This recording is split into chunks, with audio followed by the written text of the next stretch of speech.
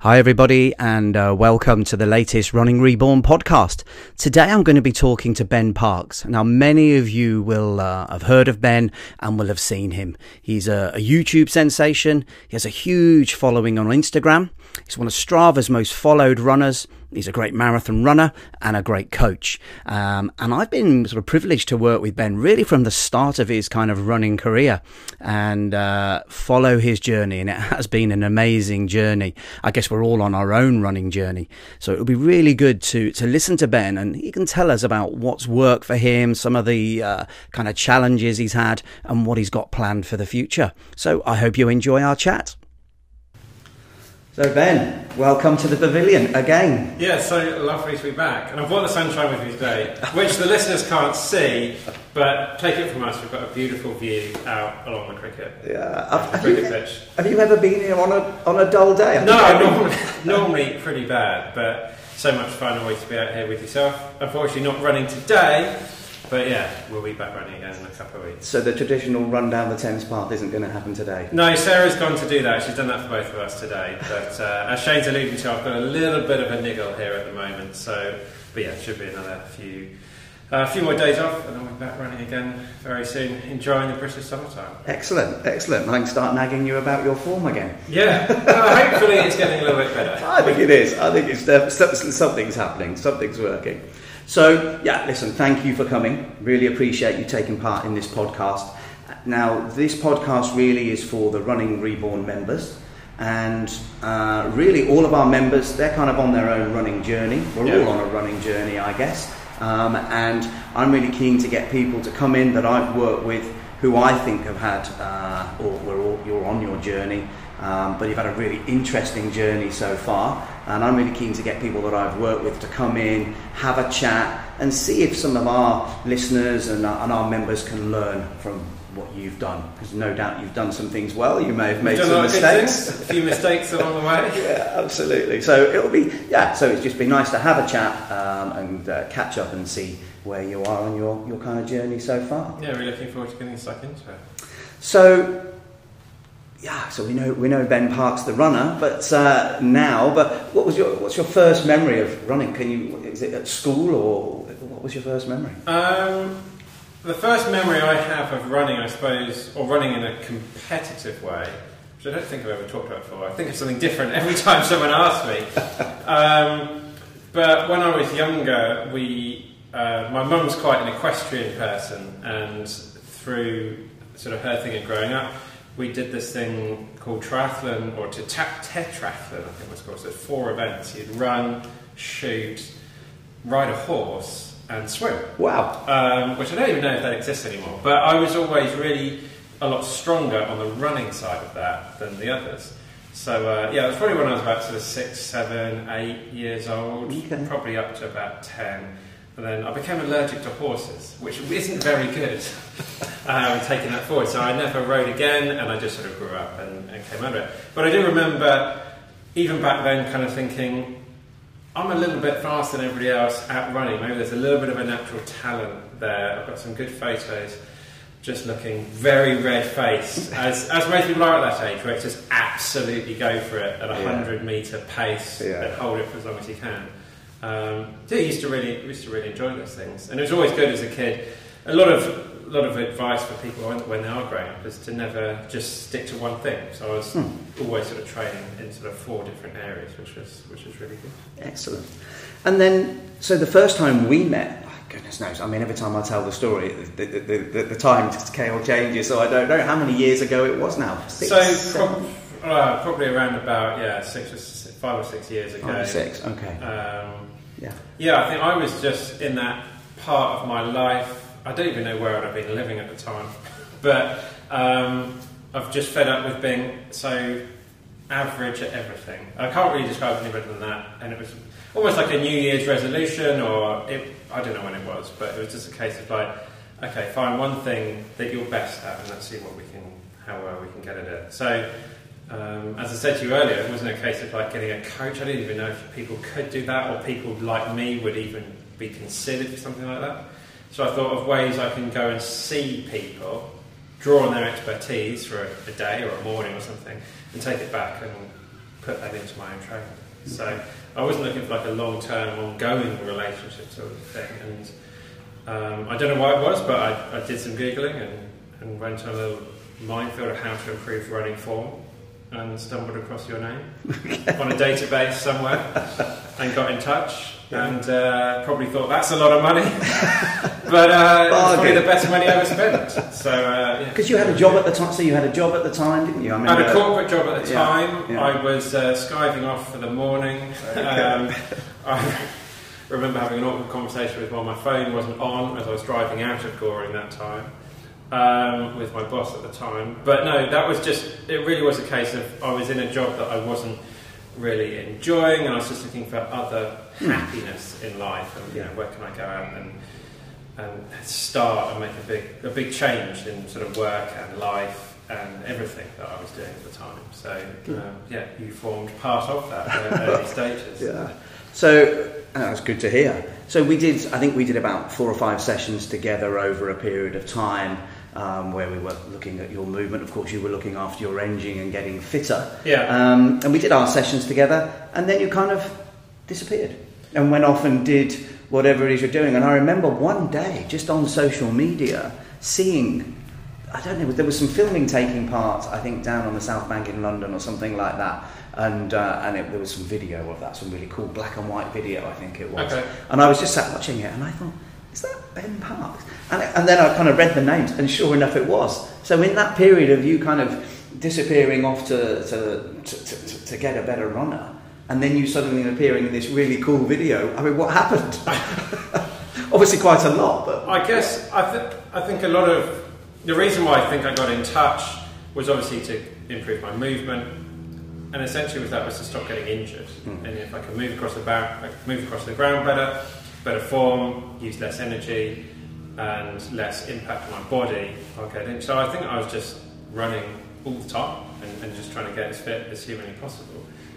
Taking what I'd learned from yourself, taking some stuff I'd learned from other people through diet and through like building a proper training plan, and all of this stuff I was absorbing from books or people I was going out to see, and then just putting that all into action. So it was a case of just bringing in all these pieces together, and then that kind of combined with a real love of it, which I think is what you have to dedicate that much of your life to it, because it was a case of I was sacrificing other areas of my life through work and relationships and things just to run as much as I possibly could, because that would just give me a lot of happiness. Well, that's good, and I can definitely identify with that. And so at some point you just thought, right, I'm going to give up the corporate life. How did that work? Did you transition out of it, or did you just wake up one day? It was really kind of not by accident. Obviously, I remember distinctively driving through central London in a nice fancy car that I had, and I don't know what it was. It was just 5 minutes of funny. I had to phone my boss and say, I can't do this anymore. and I didn't have a plan. I had no idea. Wow. Okay. But I just knew I couldn't carry on with this anymore. We had a perfectly nice chat, and he was, I cared about it, and we agreed. I think I had a 3-month notice period. Like a lot of corporate companies, they just want you out the door as quickly as possible. So I guess I had 3 months of income that would be coming in. I had 3 months, and when I got home that day, I spent the next sort of 2 months trying to find another job. It wasn't a case of going right. So you didn't decide you were leaving to become a full-time runner. It was kind of completely by accident, but because I was running all the time, thinking about building a social media presence as such, which I don't even work on that much anymore, but through Instagram, just taking pictures on Instagram, building up a Strava thing, engaging with the running community, just putting out very basic, helpful advice. Yeah. I was then getting a bit of traction. And at the same time, I spent most of the morning applying for jobs up to lunchtime. And in the afternoon, I would just do stuff that just felt so natural to me. Sure. In making content, making blog posts on the website, because I was trying to find out all this information. And I was literally just, this is what I'd learned, and I was just digesting it. It's a really simple, easy to understand terms for people to digest. And then I'd made a website because the blog posts were on there, and then people were asking me questions, and then I said to Sarah one day, let's just make some training plans. And so we knocked together a few training plans over the course of a week, and people started buying them.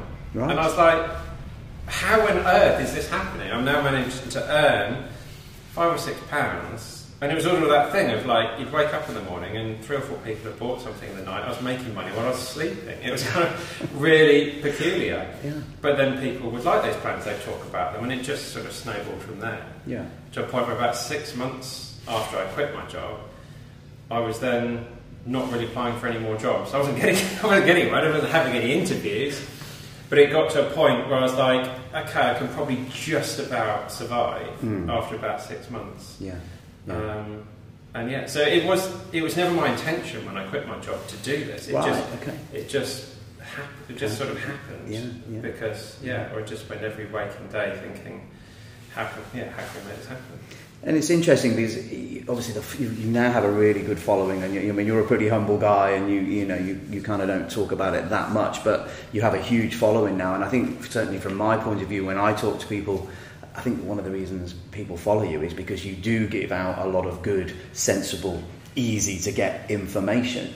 That's just based on what you're doing, or what just based on my experiences. But I was I'm just like anybody else, so I think that's what I try to be. When people are coming to me saying they're asking some advice on how to break 3 hours, I was the person doing that research a few years before. So I was just getting all of this stuff in, seeing what worked for me, and just trying to rejig it in a really easy to understand way, that running isn't their life. Yeah. Like, they've got other priorities in life, and they don't know all the technical terms that some coaches would use all the time. So it's like, okay, well, I understand that, but let's just talk about this in a really simple way, so people can, just take the basics. People haven't got all day to read every book that's ever published and stuff. So I was like, I'll do all the work, and I give it just give people the highlights chunks of how to improve. Yeah. And that was kind of combined with my sort of Strava and documenting my own training of putting all this into action, because there's so many people on social media these days that can take a nice photo and flex and look good, but they don't really do anything with it. So I was kind of combining my actual running, my actual training, practicing what I preach, and putting some content out there. And for whatever reason, people like it. Well, I still can't understand why sometimes. We try and add a bit of personality and a bit of fun to it all, but that just comes out because we love it. Because you're enjoying what you're doing. I think it's that almost that cliche. But if you love what you're doing, then it kind of doesn't feel like it's working. It doesn't. It's the same for me. I mean, well, you know that. It's definitely the same for me.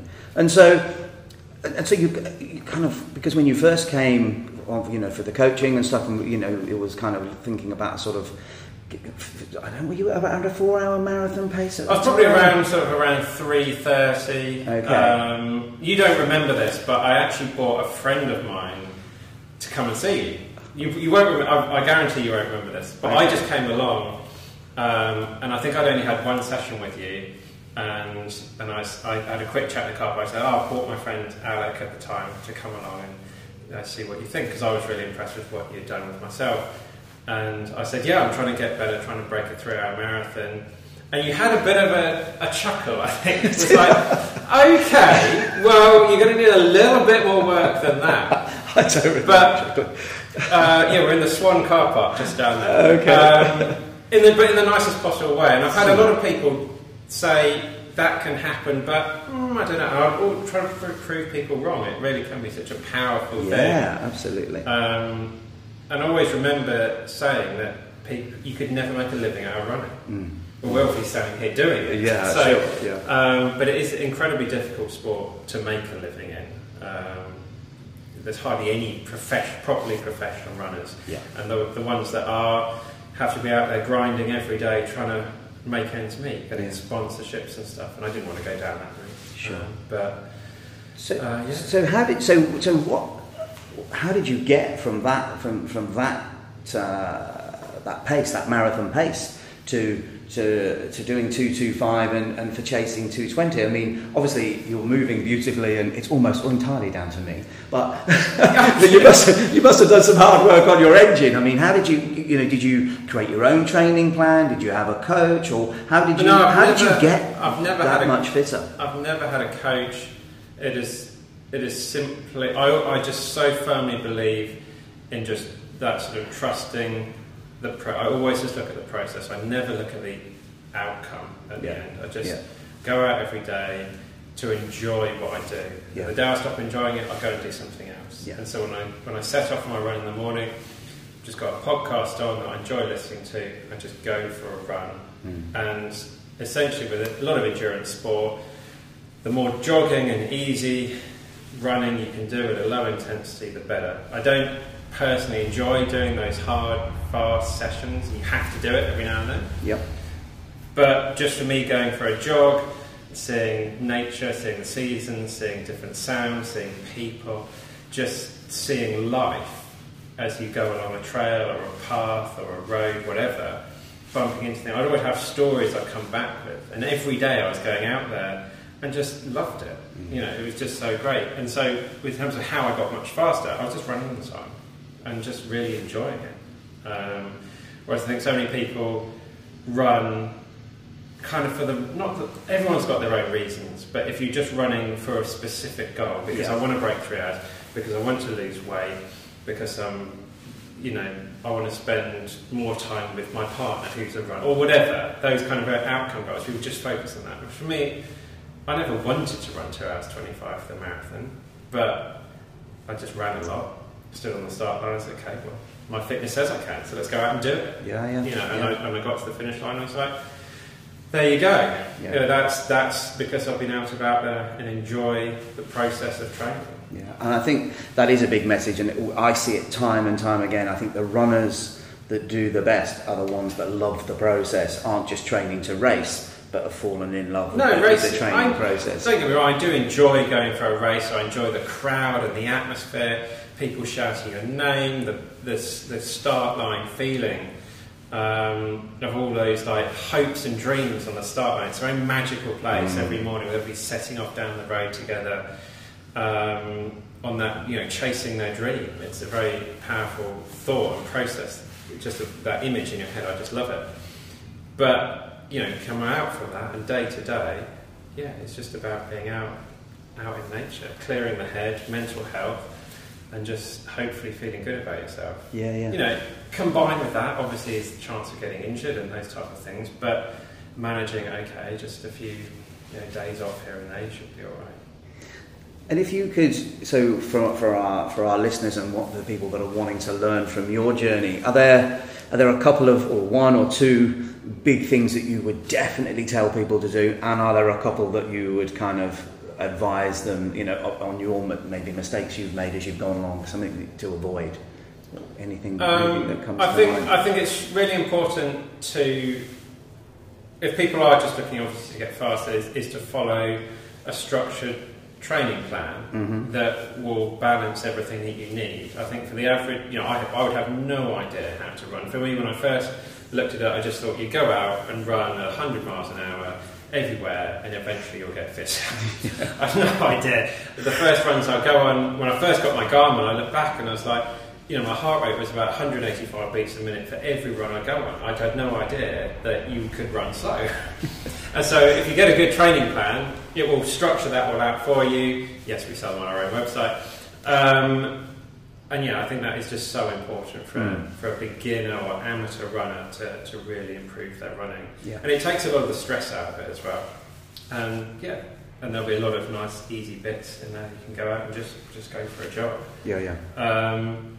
In terms of something to avoid, or lessons that I've learned, I think for a lot of time people just want to spend, I think it's where you sort of spend your money. Like for a lot of people it's buying a £250 pair of shoes. Yeah. And that is at best going to make 2 or 3% difference. Yeah. And that money can be so much better invested in getting a coach coming to see you for a couple of sessions. Or just in other things, going to see a nutritionist to get all your nutrition dialed in. Spending money on shoes is fun, and it's just an easy win, but it's not going to help you really improve that much. Is it a win? I mean, do you in your experience, because I know you've worn them, and I know you wear. We do review a lot of shoes on the channel. Yeah, but it's just. It would just make it's such a tiny difference. It's just like a 1%er at the end. Right. But so many beginner runners or whatever, they come in, they're like, I'm going to get this pair of shoes and then I'm going to put them on and I'm going to run so much faster. And yeah, you will run faster, but you won't run anywhere near as fast as you think, or Nike might tell you you're going to run faster. Yeah. So if you've just got a pot of, say, £250 to spend on your running, getting a training plan, getting to see a movement coach, if you've got a bit more money, then getting a dedicated coach that you can see for your training period of 3 or 4 months. That's better. Getting some basic, a little bit of, not too much strength and conditioning stuff. I know you're not a big fan of doing too much of it, but a few things you can help stretch at home, some bands and a few basic weights to do some stuff at home. That is going to set you far better than spending it. Then get a £100 pair of shoes. I think it's just the way society is. It suits us to just get a box in the post that we think we can just open, it's an easy put them on. And we haven't got to think about getting fitter. We haven't got to think about moving better. We haven't got to think about having a better plan. It's we just put them on and go. Of it. And people kind of forget everything else that's got to go before that. Yeah, that's it. We're in danger of thinking the work's being done for us. And I was the same when I first started out. I loved telling the story because a few people I know said the same story. Back then, I'll go into a running shop. They don't really exist that much anymore, and it would just be, what's the most expensive pair of shoes you've got? And they'll give me this one, and this is £150. And I was like, yeah, but that one's 170. I want those. They'll be better. And it's like, oh, but they're not quite... No, I'm having those. It was just the most expensive pair of shoes will be the best. Even if I couldn't afford them. Just throw everything. And so, you live and learn by those things. For a lot of people ask me all the time, what's the best pair of shoes? I was like, the most comfortable pair of shoes is the best pair of shoes. That might be a £250 pair of shoes. It's unlikely. So just find, whatever isn't giving you any blisters, hot spots and all that sort of thing, whatever you can move comfortably in, be the best way to go. Sounds good.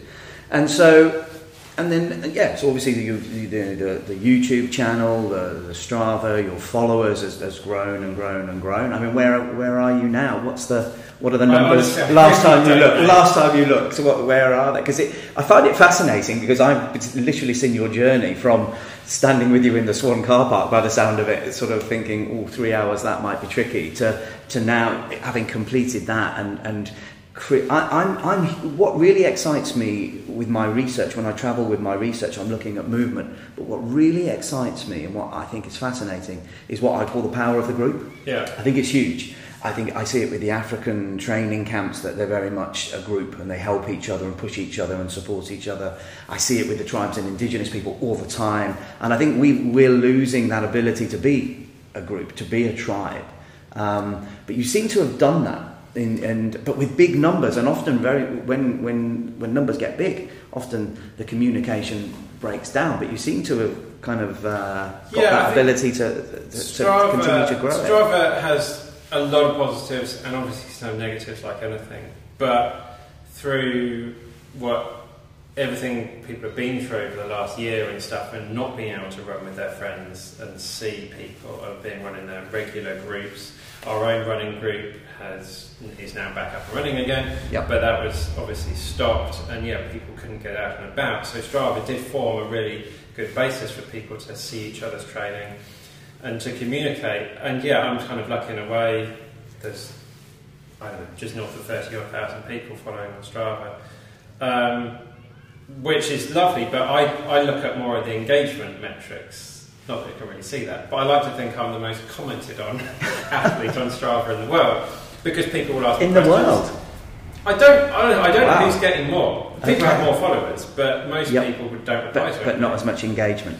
So most of the runs will have, 20, 30, 40, 50, and some of them are hundreds of comments, because people want to ask advice, or just form a little community. People will chat in amongst the comments. And so it's just a place... where I'll answer what everybody asks, and just try. It's not really giving back. It's just, I always just see myself as being in that person's situation. We just have a lawnmower coming past. you can tell it's live and we're at the pavilion, because it wouldn't be anything without a cricket lawnmower coming past. Lovely cricket lawnmower. But I just see myself as I was in that situation that person is now in a few years ago. So I want to sort of help them as much as I can. So just to build these online communities, I'd obviously rather be doing this in real life, but through social media, whatever, it's impossible to see everybody. Of course, yeah. And so we're hoping to get out to see more people at races and at events and do some runs together, which is what we used to do before. Yeah. But yeah, through the comment sections of YouTube and Strava especially, then we're just trying to help people on the journey, but also so they're not alone. Yeah. So when I try to talk about a lot of my own videos and the struggles I've had with injuries or struggles I've had with my mental health, people really resonate with that because there's always someone going through something. And people sort of connect with it. Yeah.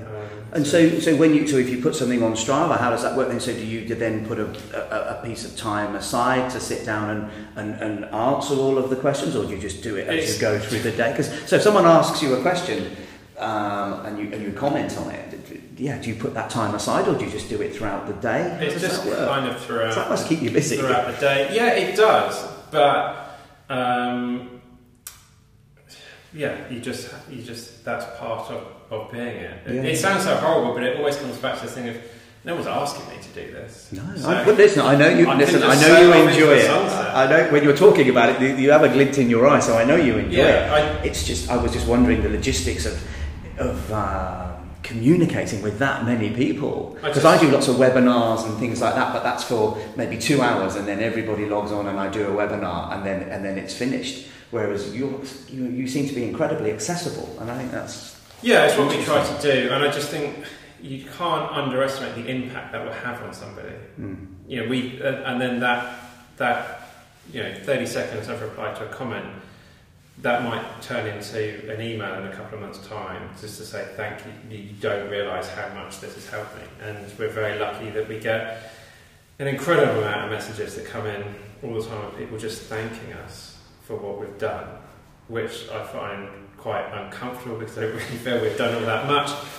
But at the same time, it's pretty huge. It kind of comes out a little bit more in the festive period when people are buying the amount of stuff people are buying off us for their friend or their family member, because that family member or friend is so passionate about what we do, we've had an impact on their life and on their running journey. I think we're lucky we work in running, so people love it. It's such a happy area. That's why I love it. People become sort of happier and enjoy their life and their running a little bit more than they are at the moment. That's why I love it, because pretty much everybody you're working with is excited about doing it, and that kind of washes back over you. So my day is full of almost entirely positivity because people are excited to see you. If I was a plumber or an electrician, they might not want to see me and might think, well, I don't really want to spend my money on this. But actually, they're investing in something they're excited about, and that does have a big positive effect. So I totally get that. And so many. So again, it's awkward calling myself an athlete or whatever, but so many people that do work in the running business that are professional athletes, obviously I'm not saying I'm that, they just don't engage with the audience at all. Sure, yeah. They'll do some PR events and things, but they've got a massive paycheck from Nike or New Balance. They don't need to. Sure. And as I said before, we didn't ever want to go anywhere near that area because I'm not good enough as a runner to do it anyway. But we just wanted to create a very authentic audience that really is passionate about what we do. And be very honest and transparent. Well, it works. And so I think it was probably around about February time you kind of took a bit of a backseat or a bit of a rest from the social media. And I think, you probably you spent a lot of time helping other people. And it kind of you were in a position where maybe you needed a bit of time to look after myself. I'm still learning a lot about mental health. Now it's something that just really hit me, and I really was not expecting it, and I knew nothing about it, and I was experiencing some thoughts in my head and physical sensations over my body that was like, there's something not right here. And my initial thing was phone the doctor, go to the hospital. So spent time in hospitals being assessed, and they're like, just say the same thing. There's nothing wrong with you. Your blood tests are fine, your heart's fine, your lungs are fine. But yeah, I was in A&E a few times with panic attack. Now I know it's a panic attack, but at the time I'm thinking I'm dying, I'm having a heart attack. And it's like, yeah, that can happen, but for someone that does what you do, it is incredibly remote. Sure. But you lose all rational thought going through this. You always just assume the worst for everything. And was that? Do you think that's a symptom of being an athlete? Is it coping with being an athlete? Coping with being in the public eye? Coping with being someone who lives in London? Where do you think that kind of comes from? I still don't know, because I'm still not really understanding the exact triggers of how it all happened, because I haven't got rid of it yet. I'm just learning to manage it and deal with it a bit better. But look, yeah, all of that stuff you've said, living in London, I think the pandemic has got a lot to do with it that I'm still trying to understand now. Right. A lot of fear over going out the front door every time and being told you're going to die at every opportunity. The media, which is through the media, then through. And also when you're putting out content, not be offending people, but people are so much more likely to react to something in a negative way over what you put out. So with every upload, it was just a nightmare for like the first sort of hour. And it's like, okay, the comments seem okay, and we got away with it because we're not putting anything controversial out there. But it was like, how's this going to be perceived? As in one video, I sat on a bench for about 2 minutes. And this really offended somebody, and they just went on an absolute warpath. You shouldn't be sitting on a bench in COVID times. Right. And it really got me. I was in tears.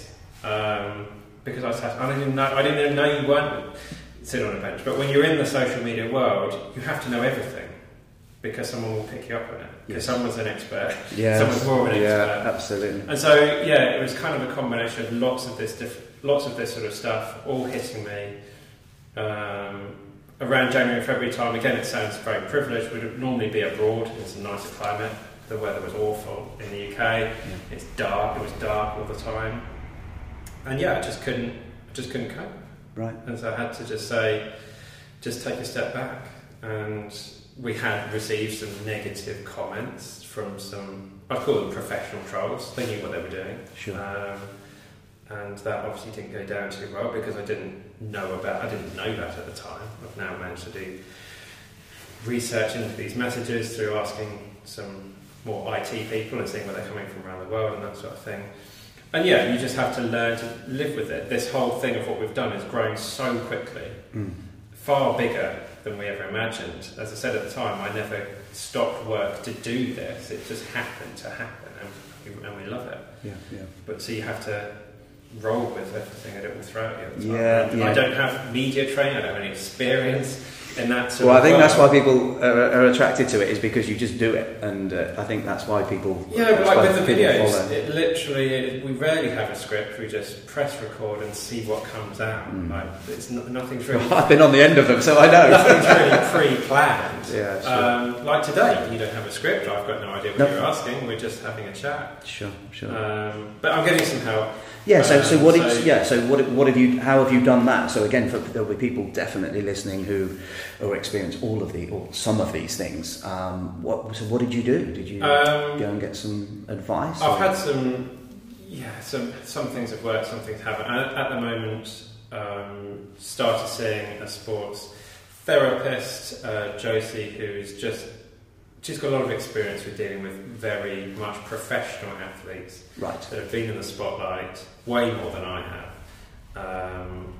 and just sort of dealing with that a little bit better. And health anxiety will hopefully go, because it's so hard to explain to people that haven't been in that situation, because you can be worried about your heart, but yet you can go for a run every single day, sure, or train every single day. There's nothing wrong. And so it's just learning what these triggers are, and have someone explain what it's all about and what's going on, and that it's normal and it can be fixed, and then hopefully you're feeling a little bit better. Yeah. So there's no answer with mental health. Everybody's unique, everybody's different. I can't just sit here and say, do this, this and this. It really has to be a case of going out speaking to a few different people and seeing what is sort of working for you. Yeah. Reading books and taking time out. Unfortunately, our life is 100% running now. I was going to ask that because that's obviously amazing and very positive on paper, but can it have its own issues if everything is about running? Because Sarah obviously is a coach and she's a good runner herself. My partner Sarah is a running coach, is a very accomplished ultra runner in her own mind.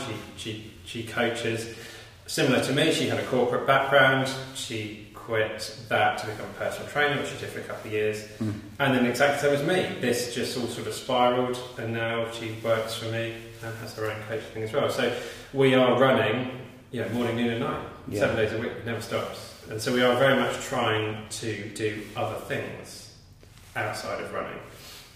What have you been doing? Taking up any exciting hobbies, or? I bought a piano last week. No, really. For example, it hasn't been delivered yet. But I enjoyed playing piano when I was younger. Right. It's a standard child thing to do. Yeah. And just sort of reading more books that aren't running related, and finding some other hobbies. Whether it's even if it's just going to yoga, doing some more spiritual things, more relaxing things like that, will help in a roundabout way.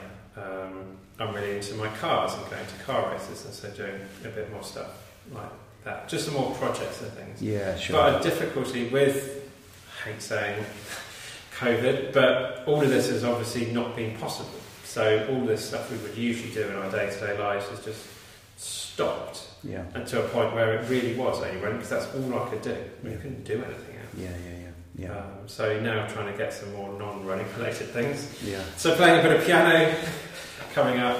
Over the next few months. Guess what? I might get you on. I might get you on after Christmas, and you can do my jingles. But I think that's so important for a lot of people, is to have as much diverse range of hobbies and interests as you can, especially growing up. Yeah, and it's interesting because actually so for a lot of people who are listening, running is their way of finding a balance to everything else, whereas you had to almost move slightly away from running to find your balance. Running is good for your mental health, but I can't say it is always good for me, because at every run you go on, thousands of people are going to see it and analyse it. And so that isn't easy, but that's why every now and then I will just take a few weeks off and just do my own thing. I'm still out there training, still doing my stuff. I see still people in the street. Yeah. And I'll probably put it live on Strava a few months later, but you do just need to take a break from it all, otherwise it will just become, and that's whatever you do. I think that's just a difficulty of being self-employed. You always want to be out there trying to earn a living. I don't have much money. It's not easy doing what we do, but every now and then, if you work for a company, I'll say, 4 or 5 weeks of the year, it's yours. You just go off, and then people can log off and go and do their own thing. You just can't do that when you work for yourself. But that might be a good message for a lot of runners out there, because because of social media and because of technology, it's become very voyeuristic, hasn't it? Everyone can see what everybody's doing. Now that can be good, because it can be good for sharing messages, but actually it can put you under pressure to think maybe you should be running more miles than you are. Should you be having a rest day when on social media everybody's doing yoga or strength and conditioning when they're not running? Yeah, the hardest thing I think for a lot of people, not necessarily me, but a lot of people have a bit of a rival out there in their running world. Everyone will know one. That person that's always just doing a little bit better. Sure. And that, that comparison is the thief of joy. Whatever that phrase is really difficult on Strava, because, so having a break from Instagram, having a break from Strava, having a break from whatever it is, whether you have one follower or 1 million followers, you just have to do that. When people have 1 million followers, but have nothing to do with their Instagram anyway. Somebody will manage that for them. But that speaks from volume to itself, because when you see those bigger people, they don't get that involved with it. But just sort of having a break and managing it, and just doing it because you want to do it rather than you want to show people that you're doing it. I think that's good. I think a lot of people, a lot of runners that I work with, I think a lot of people are running too many miles. I really do. And I think one of the reasons is because everybody can see what everybody's doing, and that just makes the mileage go up. If there's lots of competitors in business, it just makes the price go down. There's market forces, and it just seems to make people's mileage and how much they do just go up. And well, we've got so much access to information, and I think for a lot of people, there might be a standard. I don't say standard, but someone that's running, say, 4 hours for a marathon wants to get down to 3:30, and that would be fantastic. So what they'll do is obviously, what's Elliot Kipchoge running? No, he's not on Strava. Well, I think he is. We never posted him. But obviously, the trainer, okay, well, he's running 100 miles, 120 miles a week. Okay, how am I going to do that? Well, it's not really how it works. Sure, yeah. You just want to be running 30 miles a week and get a proper training plan and stick to that. But there's so much information out there now. Which is essentially what we try and do. Condense it all and feed it to people in a manageable way. Good. So. Yeah. Well, listen, that's Well, obviously, good luck with that journey with the sports therapist and stuff. That sounds fascinating. It'd be interesting to keep us up to date on that because I think we'll learn from your journey. Better than I was, but there's still a lot of work to do with it to become stronger. Life is difficult at times. Yeah. It's not plain sailing. I'm sure people look at what we do and think that would be amazing. They must be living the most perfect life in the world. But it is. Don't get me wrong. Sometimes it is just utterly fantastic, but it's a struggle at times. But we're getting better, and the more we get stronger, the better content we can produce for people. Yeah. So, what about the future then? Any kind of plans for the future? I mean, it has been difficult over the last sort of 2 years almost to plan, and everybody's just been going through. But what's your any thoughts for the future? Sort of things you'd love to achieve, or in running, or outside of running, maybe with the piano, or what do you want? What's your plans? Learn to play the piano. At the moment, like non-running related things, we're trying to leave London. But nobody really wants to buy a 2-bedroom flat in the centre of London at the moment. So we do want to move our life outside of London to get a better, just a better quality of life. Not living in our little shoebox in London, which was great when I needed to be there for work, and then when we didn't earn any money setting up a business or anything, we couldn't move because we were stuck there. But now we've kind of got to a point where we can look at moving. So we'd like to do that, and then. The online side of things is just growing so quickly, so we need more warehousing space and just try and get a site out in the countryside where we can have everything together. So a unit and so a unit, better filming area and things, because we really want to give this our all for the next however long. I'm not going to do this forever, but I still feel that we've got a lot to give. In helping people on their running, and people enjoy what we do. So, and then in my own my running life, I know I have the ability to run in 2 hours 20 for the marathon, and so I just want to give that my all. Obviously, some people might know I broke my ankle last year, so still working to get over that, but you can't really see any evidence of it now. No, I mean, from a movement point, there's a big argument to say, actually, that from a movement point of view, you came back and actually almost from, ground zero and built up. Yeah, and actually there's a big argument saying, in many ways, it was better. I think it looked really good. Yeah, so that can definitely happen, but with where my mental health and everything like that is at the moment, it's not really in the best place to be going into that yet. So just trying to get myself on a more level, solid foundation and work on that foundation thing, and then so next year we'll turn the corner and really build up to a really good effort for a spring marathon. I think I've got to learn the marathon, whether that will happen or not. I really have a lot of sympathy with people that have been training for races through lockdown and everything, knowing that it's most likely not going to happen. It's hard to focus, isn't it? It's really hard. I'm very lucky. I just love nothing more than going out the door, and I know not everybody is blessed with that, and they want to have a goal race to work towards. But just a couple of weeks ago, the Gold Coast Marathon in Australia was literally cancelled 3 days before, and a week out there was no evidence it was going to. And that's Australia. We're in the UK. Hopefully London will be fine. The race is happening a lot now, so fingers crossed we'll be good to go in London, and then Valencia. Whether we can go to Spain or not, I don't know. We'll know nearer the time. And we're talking about the future, all of our futures, I guess. But I had a runner come here the other day who had one of your hoodies on. I think it was a hoodie. Yeah, it was a hoodie, and proudly told me that buying the hoodie had planted a tree. Oh, okay. Yeah. Well, so you didn't. I didn't know about this. So we are trying to, like most companies should be doing, is be a lot more aware of I call it the cost of doing business. by running a business, it has an effect on the environment. Just by doing what we do, we're producing things. So yeah, whether that's somebody downloading a training plan, which is just obviously a PDF, but that needed a computer to be powered, that means energy. So, sure. Or whether someone's buying a physical item from us, a tree does get planted for every order. And yeah, as a business, there's no way we wouldn't be completely carbon neutral now with the amount of carbon offsets that we do through the scheme that we're working with.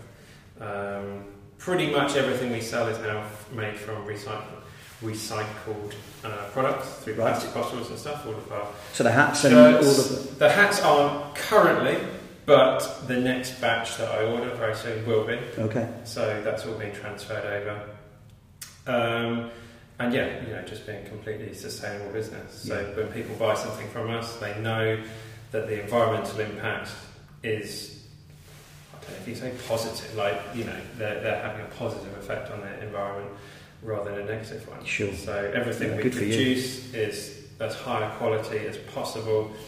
It's designed to last for a very long time. It's hopefully nothing like a disposable fashion that unfortunately still does exist out there. So yeah, it's all the very best quality stuff and it lasts for years. Excellent, good stuff. Well listen, it's been really good to chat. Really appreciate you coming down and sharing your stories and your journey to date. Yeah, it's been good. Looking forward to what the future holds and working together even more. And thanks very much for having me on to chat to one of the legends out there as part of your platform that you've built as well, which is fantastic. Yeah, well, yeah, no, we're doing a similar thing of just trying to bring people together and get people to do something together that they love doing and get them to interact and try and learn. Yeah, it's new and we're finding our way, but it's growing and growing. So it's really exciting. Well, congratulations, though. Thank you. And keep working hard, everybody out there. Keep on getting it done. All right, thanks very much. Take it easy. Okay.